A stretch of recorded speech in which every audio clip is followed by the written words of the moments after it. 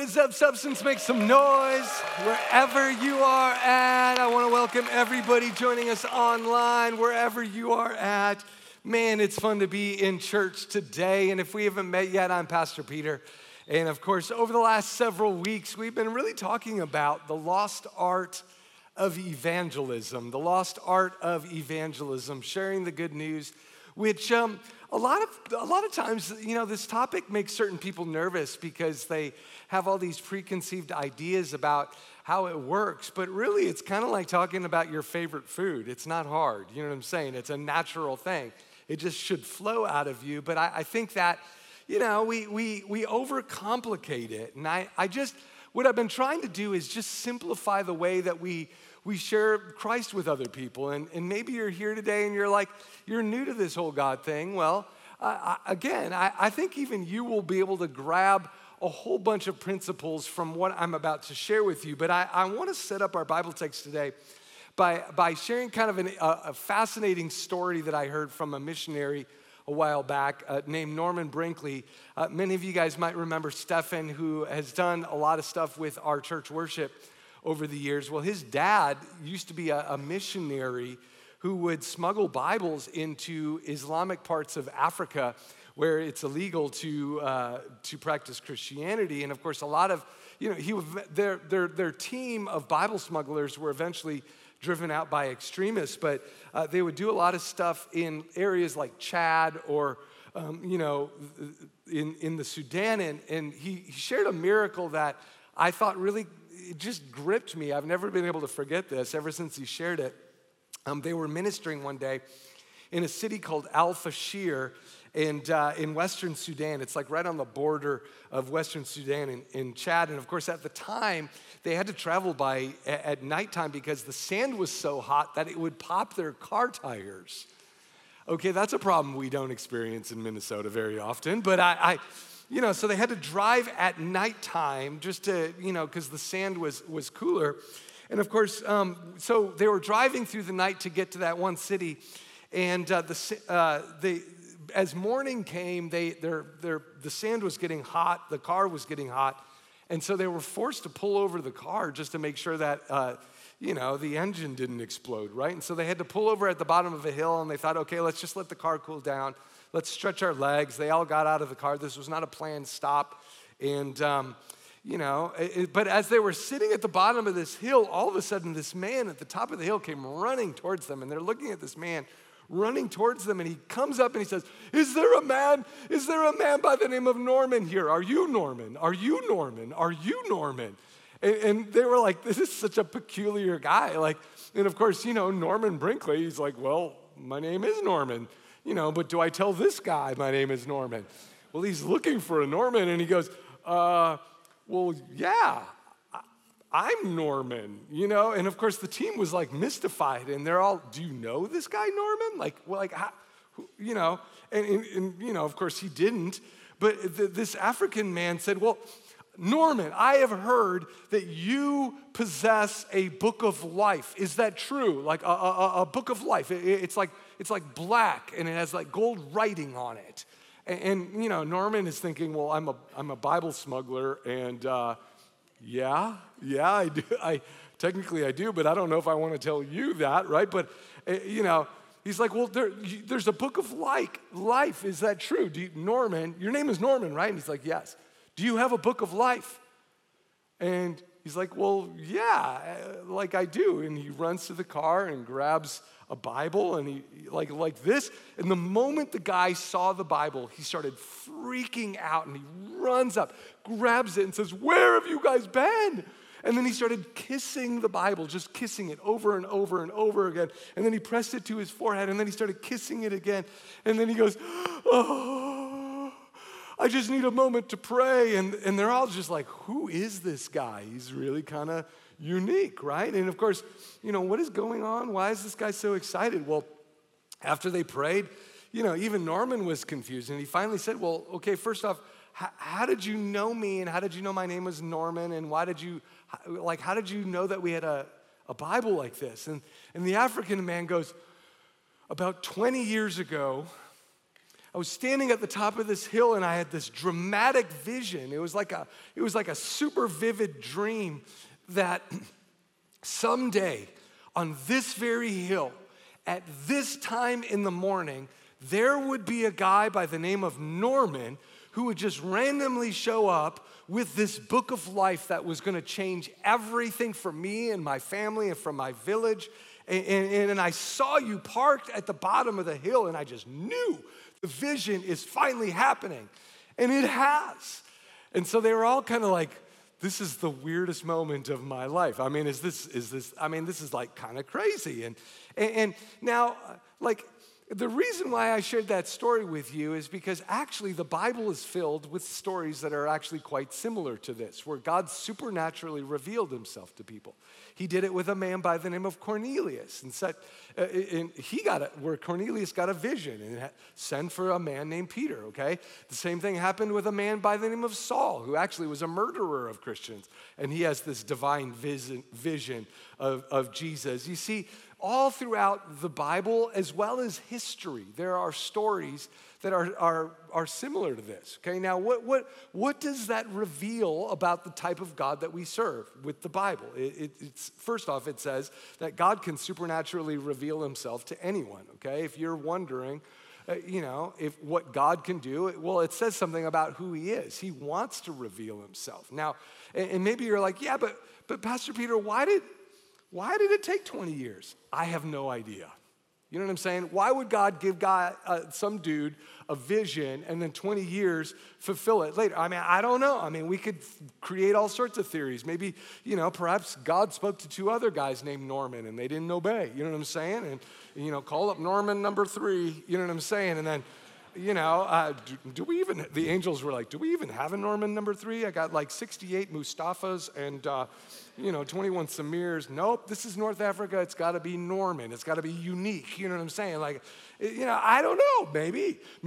Perhaps God in his sovereignty knew that, well, Western Sudan won't be even open to the gospel until such and such a time, and therefore we will, I have no idea. We could theorize forever and ever, but what we do know is that God does have a timing for things. At the proper time, you will reap a harvest, and that God loves to reveal himself. And yet the third thing is he also loves to use you and me. Yes, he'll do dramatic, supernatural things, but at the end of the day, he still will use you and I. It took a Norman. It took the Apostle Peter to lead Cornelius. It took Ananias to lead Saul to Christ. You see, God does want to use us, and sometimes that can be a little perplexing, but it is what it is, right? I mean, we have to figure out how to become better at it. God, how can you use me to fulfill this great and glorious gospel that you are unveiling to the earth? Well, now, about 50 years ago, there was a Christian researcher by the name of James Engel, and he was studying, why does evangelism work in certain nations and not other nations? And of course, he came up with this idea that became known as Engel's scale of evangelism. And what it is, it's basically this idea that the average person needs to have 10 positive encounters with the gospel before they will actually receive the gospel.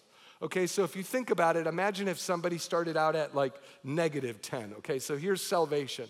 Here's somebody giving their life to Christ. They're praying the prayer to experience Christ and, gain access to heaven. Well, a lot of people, they start at like -10. Let's say they're openly hostile to Christianity. They hate Christians, right? Well, then they have a positive encounter with the Christians. Well, maybe I only partially hate Christians. I only hate those Christians, okay? And then they become a little more open. And they're like, well, maybe the Christian worldview isn't fully absurd. I still don't agree with it. And then they have another positive encounter. Well, maybe the Christian worldview has more insight than I previously gave it thought. And then they become a little more exposed. Again, over these exposures, eventually they get to a threshold known as the salvation moment. Now, a lot of times when we share Christ, We're always thinking about it as a singular moment when in reality, it's a sequence of moments where we're just sowing seed. And I say this, the thing that I do like about Engel's scale is that it kind of breaks Christianity down into more baby steps. And I think if we saw ourselves as just nudging people closer, right? We're simply participating in a process where we're showing people the kindness of God. Romans 2:4, it's God's kindness that leads people to repentance, right? Which is really the salvation moment. I think a lot of times we're so worried about this step that we forget, hey, actually we're just helping them go from -10 to -9, from -9 to -8, okay? In other words, don't overanalyze the process, just be a part of it. Does that make sense? It's actually not that complicated. Don't worry which of the 10 encounters you are, just be one of them. You know what I'm saying? Your job is simply help people have an encounter with Christianity that is truly good news. That's why we call it the gospel, good news.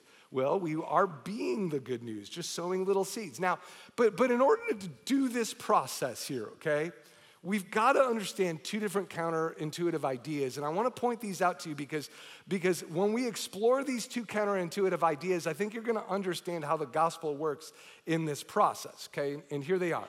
Most non-Christians don't know they're religious. All people are people of faith. There's no human on earth there's no worldview on earth that does not require faith.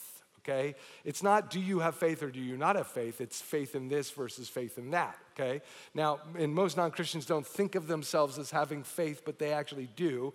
The second thing is most Christians don't realize they're not actually Christians. And I know that sounds kind of sassy, but I'm gonna actually explain that both of these things are actually true, and once we understand that, it's gonna change how we think about the gospel, okay? So now, allow me to dive into the first one. Most non-Christians don't know that they're religious, okay? Now, for example, atheists and humanists, they don't like to think of themselves as being religious. They don't like to think of atheism as a religion, but it's very, very much a religion, okay? In other words, it requires faith in order to believe it. It has giant assumptions about the universe that go beyond science, okay? And like all religions, it shares the same components of all the other classical world religions. In fact, you could talk about atheism, hedonism, romanticism, political activism. These are all religions, and they all share belief systems in common. 4 things in particular, and I want to point these out to you, okay? All religious worldviews, really all worldviews, have these same 4 elements. They all have a creation narrative, how we got here. They all have a sin narrative, how the world got screwed up. They all have a savior narrative, what is the solution to these problems? And they all have a redemption narrative, what it would look like if we could all just embrace these principles. Okay, now let me just start with how we got here, okay? How did the universe come into existence, okay? At some point or another, even if you're an atheist, you have to have what's called a cosmology, a belief system about how we arrived here. Now, some people believe that we just spontaneously arrived out of nothing and organized ourselves into a higher order, and next thing you know, we have, the Bachelorette, we have Croc shoes, and we have PlayStations, you know what I'm saying? And we kill each other through virtual digital software, okay? So at some point, we have to have this idea of how did we get here? Now, let's say, it's like the old saying goes, if you were walking along a beach and all of a sudden, let's say you found like one of those old pocket watches, like with a chain, and you open it up and you can see all the little gears turning. You found it on the beach. How many of you would say, oh, what an interesting, curious thing that the ocean spontaneously arranged all by itself? How many of you would say that? Very few of you, okay? Now, why? Because a watch necessitates a watchmaker. You wouldn't think that the ocean randomly assembled this watch all by itself, okay? In fact, but let's say atheism actually does expect us to believe the universe did spontaneously evolve itself into an irreducibly complex reality, okay? So atheism not only would require us to believe that the world spontaneously arrived and now all of a sudden this pocket watch exists, so to speak. The pocket watch is a metaphor for the universe, the world, right? Not only that, but the ocean spontaneously arranged enough male and female watches that over time they realize they can make little baby watches inside one of the watches.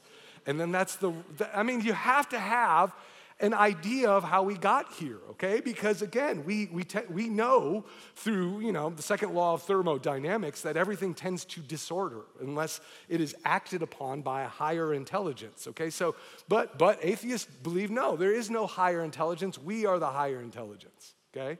Well, other worldviews say, no, there's got to be, even if you believed in aliens, it's some sort of higher intelligence, right? That, you have to have a cosmology, whether you want to think about it or not. We all have one, okay? So that's the idea, which leads us to the next one, the sin narrative. All worldviews have, how did the world get so screwed up, right? And we all, every religion will point to a different thing. So for example, some people say the world is screwed up because of its free market capitalist greed.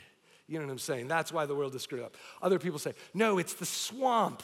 It's the crooked politicians who exist to keep themselves in power. No, other people say, it's intolerant people in religious worldviews that don't allow for a diversity of worldview. No, it's the Illuminati controlled by aliens. You know what I'm saying? We all have different, and some of you are like, yeah, that's my family right there. You just summed up my Thanksgiving. Okay, now, but think about it. Everybody has a different sin narrative, which leads to a different Savior narrative. Every worldview has a different. What is, in light of these problems, what is the solution to those problems? Okay, so every religion has a different solution, okay? So for example, a lot of Muslims believe in declaring caliphates or Sharia law. If the world would embrace Sharia law, then we would have more peace. Or if you're a socialist or a Marxist, it'll happen by having a centralized government that can force equality upon the people. And then we'll be able to evolve beyond our present state. And others say, no, well, again, if we could just shift wealth from this group to that group, then all of a sudden, there won't be any more sin because there won't be any more tension on the earth, right? Or others say it's, enlightenment thought through science. If we could just eliminate all poverty, there won't be any war because we all know that rich people never are cranky. You know what I'm saying? And we can just get there through science. Or maybe it's through sexual expression. If we could just help everyone embrace their sexual impulses and appreciate it, then everybody will be magically fulfilled and content. You see, all of these religions have names. We might call them hedonism. We might call them materialism. We might call them romanticism. Pursuing the divine through relationships with other humans, or sexually, we could call it narcissism, making ourselves feel so empowered or political activism. We may not see these things as religions, nor we may not agree with the classical versions of each of these religions, but they very much are religions. They all have a legislative agenda, and they all come with their own set of ethical priorities about the order in which we solve the world's problems. Does that make sense?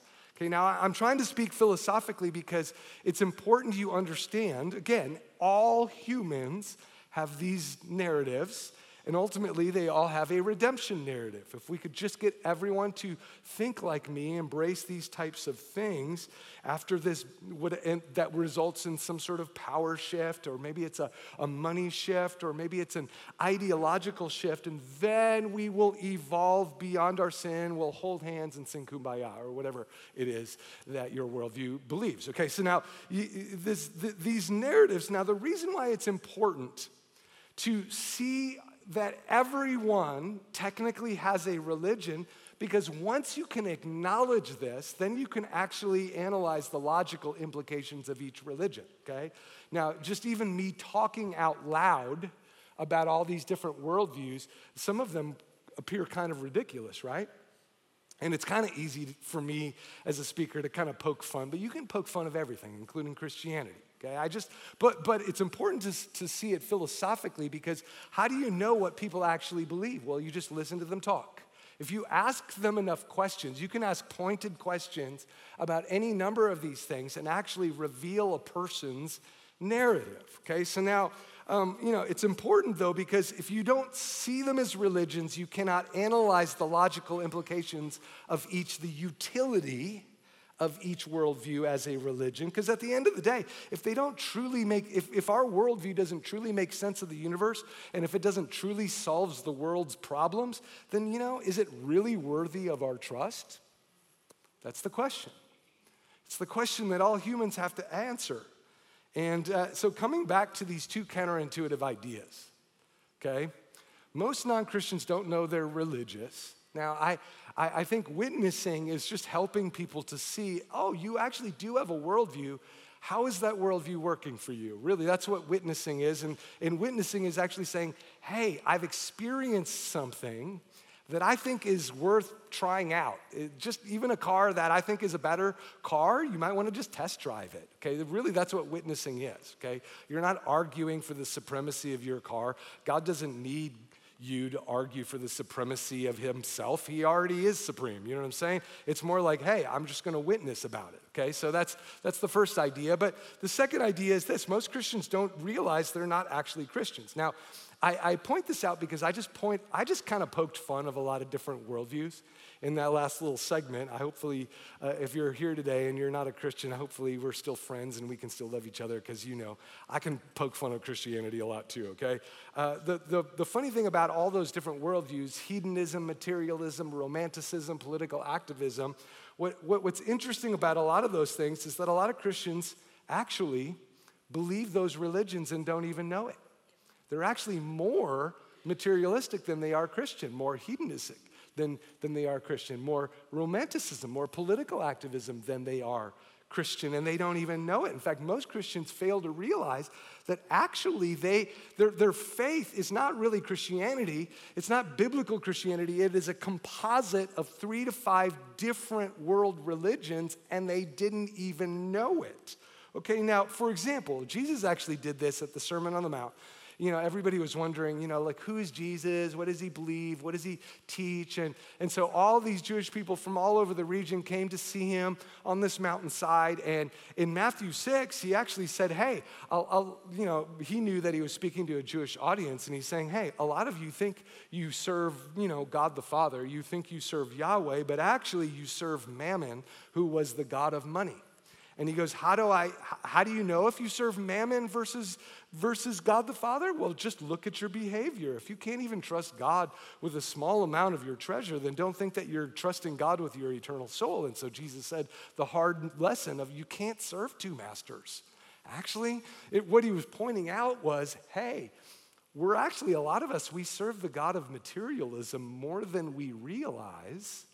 And at the end of the day, you can't have a composite, okay? That's called syncretism, okay? Jesus was saying, hey, you have a form of syncretism, and how do you know? Just look at your behavior. And what is syncretism?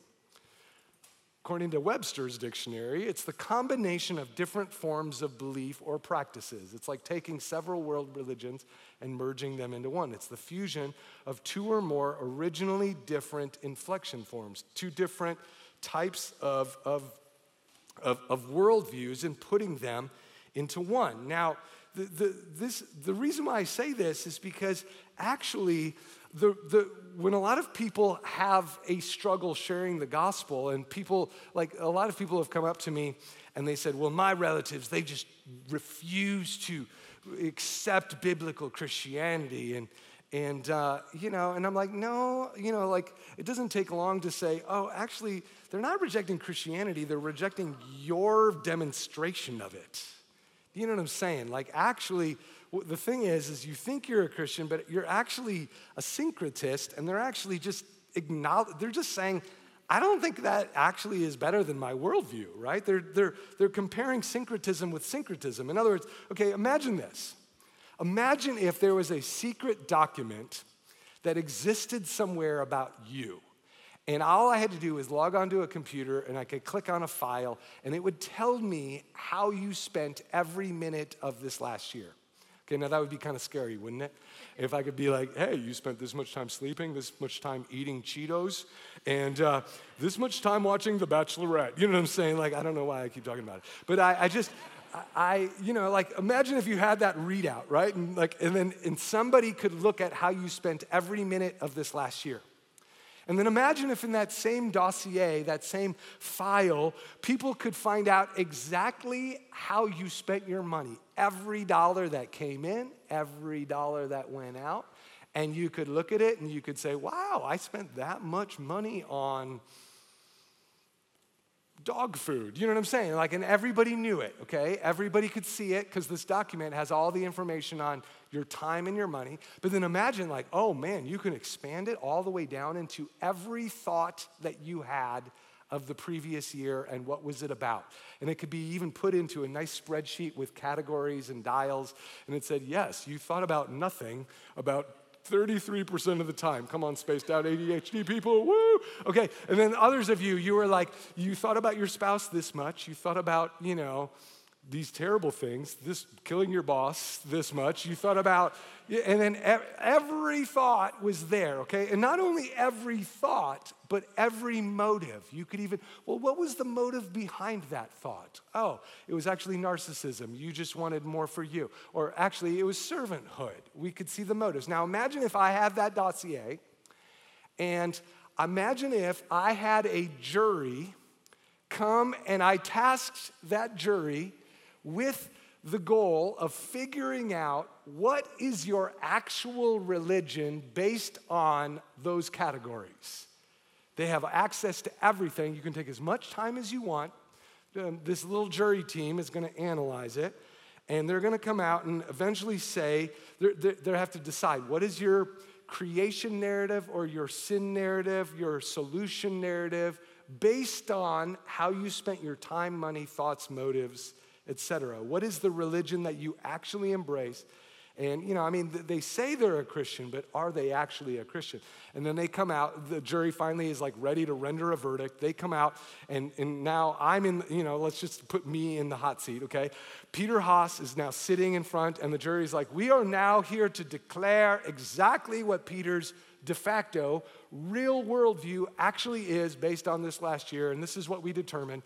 And they have a nice PowerPoint presentation, and it says Peter's actual worldview, Peter's actual religion.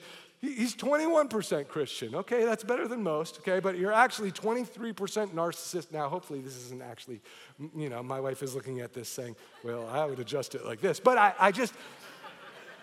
Okay, just hypothetically, let's say the jury comes back and they say, Peter, you're 21% Christian, you are 23% narcissist, you are actually 32% materialistic, the way that you think, and you're actually 9% hedonism, and you're 15% political activism. You think the solution to the world's problems is you getting more money, you having more pleasure, you getting your favorite politician, you just being you're in control, and then salt in a little Christianity. It's just a little flavor. You know what I'm saying?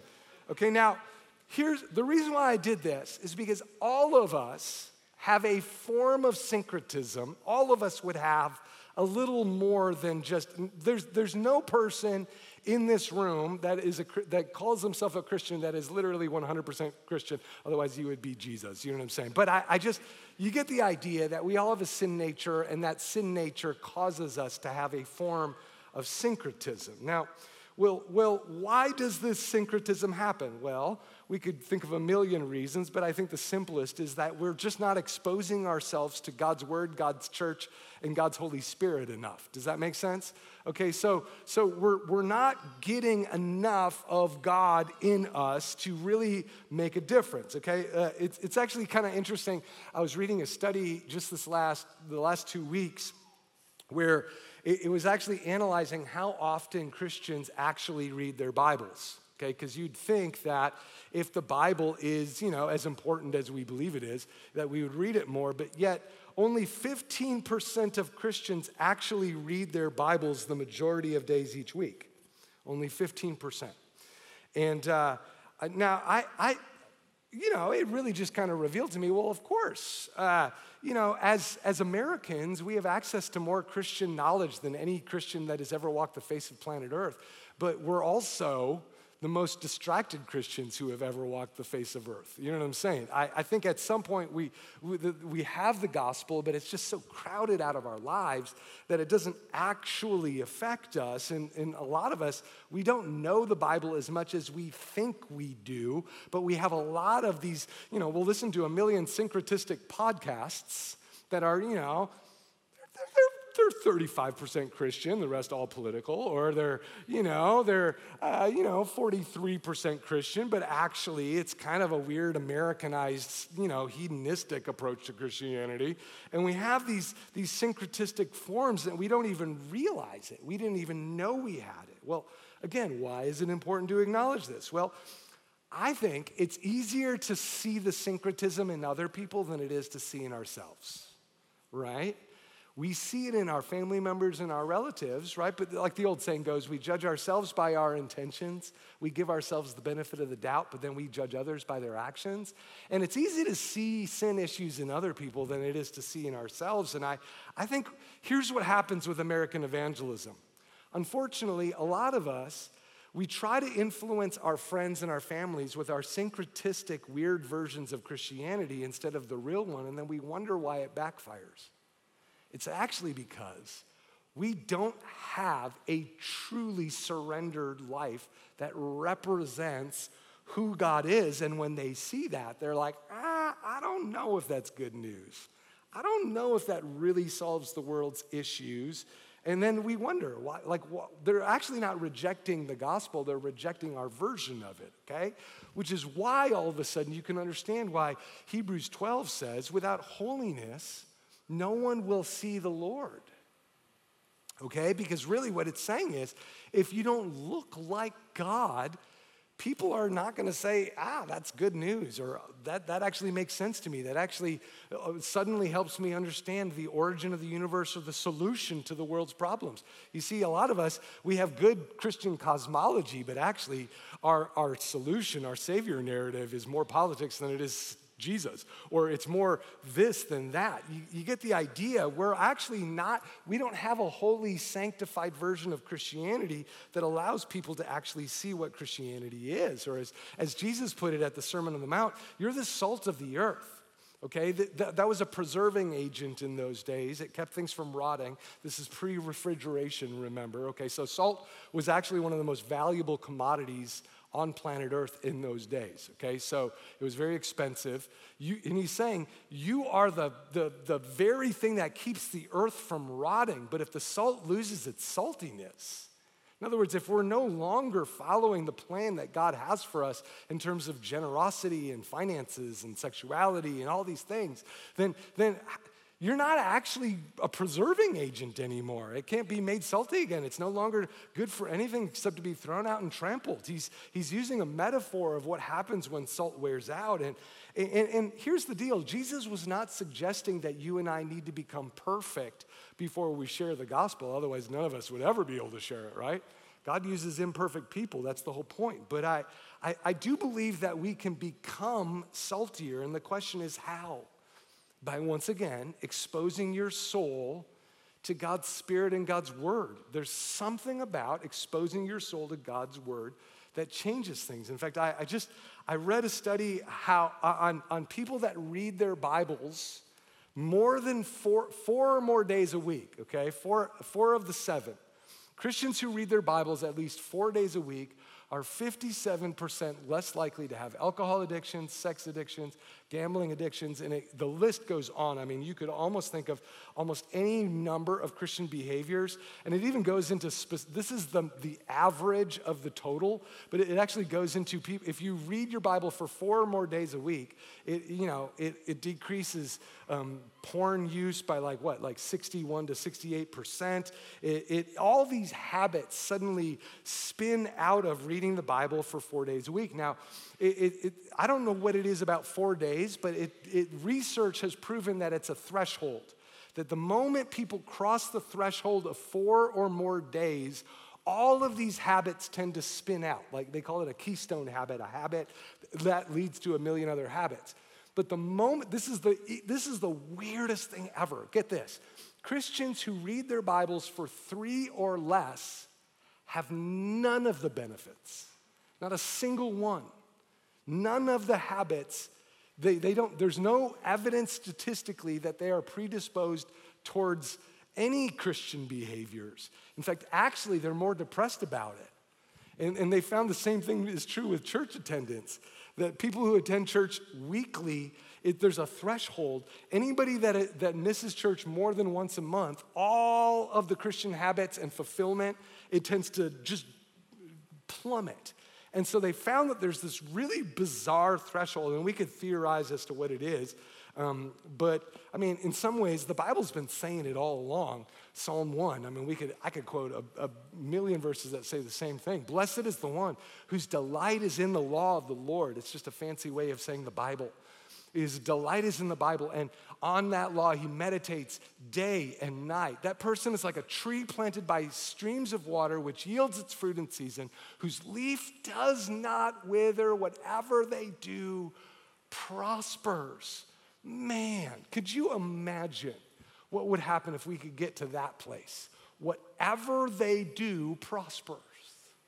Does that mean your life is perfect? No, but that means that when somebody looks at the overall trend of your marriage, your finances, whatever, your parenting, whatever you do prospers. You see, that's what happens and how do we get there?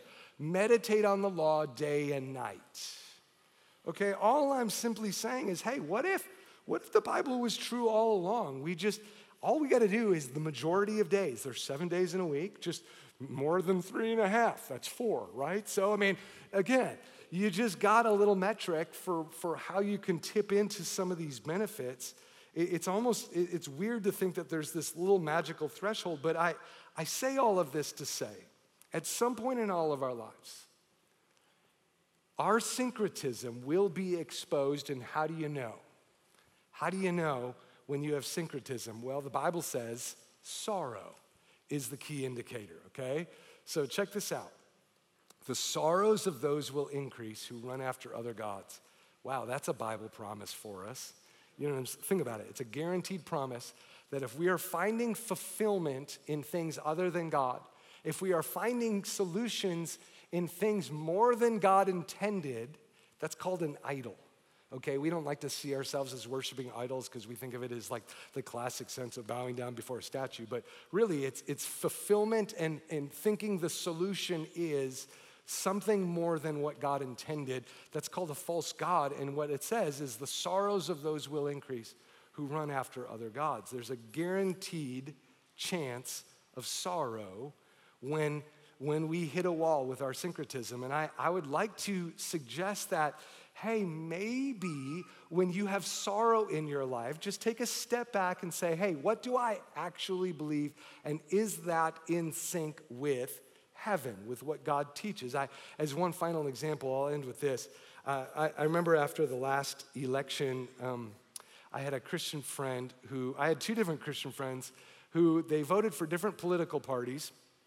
And in the first election, one of the things that's kind of interesting is after every election year, right after election day, suicides spike. There's like a weird rash of suicides for whoever lost the election, okay? And it's well known. It's a well-known phenomenon that researchers have talked about. I had, what was funny is I had these 2 Christian friends. The one of them, their candidate lost in this election, and then the other one, their candidate lost in the next election. They're on opposite sides, but both of them were depressed. Both of them were almost suicidal. Both of them said, democracy is over. You know what I'm saying? And as I was talking with them, both of them were Christians, but I knew just by listening to them that actually, if I was to get into their sin narrative and their solution narrative, it was not fully biblical. It was like, Jesus is the answer, but I want my agenda. You know what I'm saying? Like, you could tell that they had kind of constructed their own version of Christianity that was almost like 80% political activism and then 20% Christian.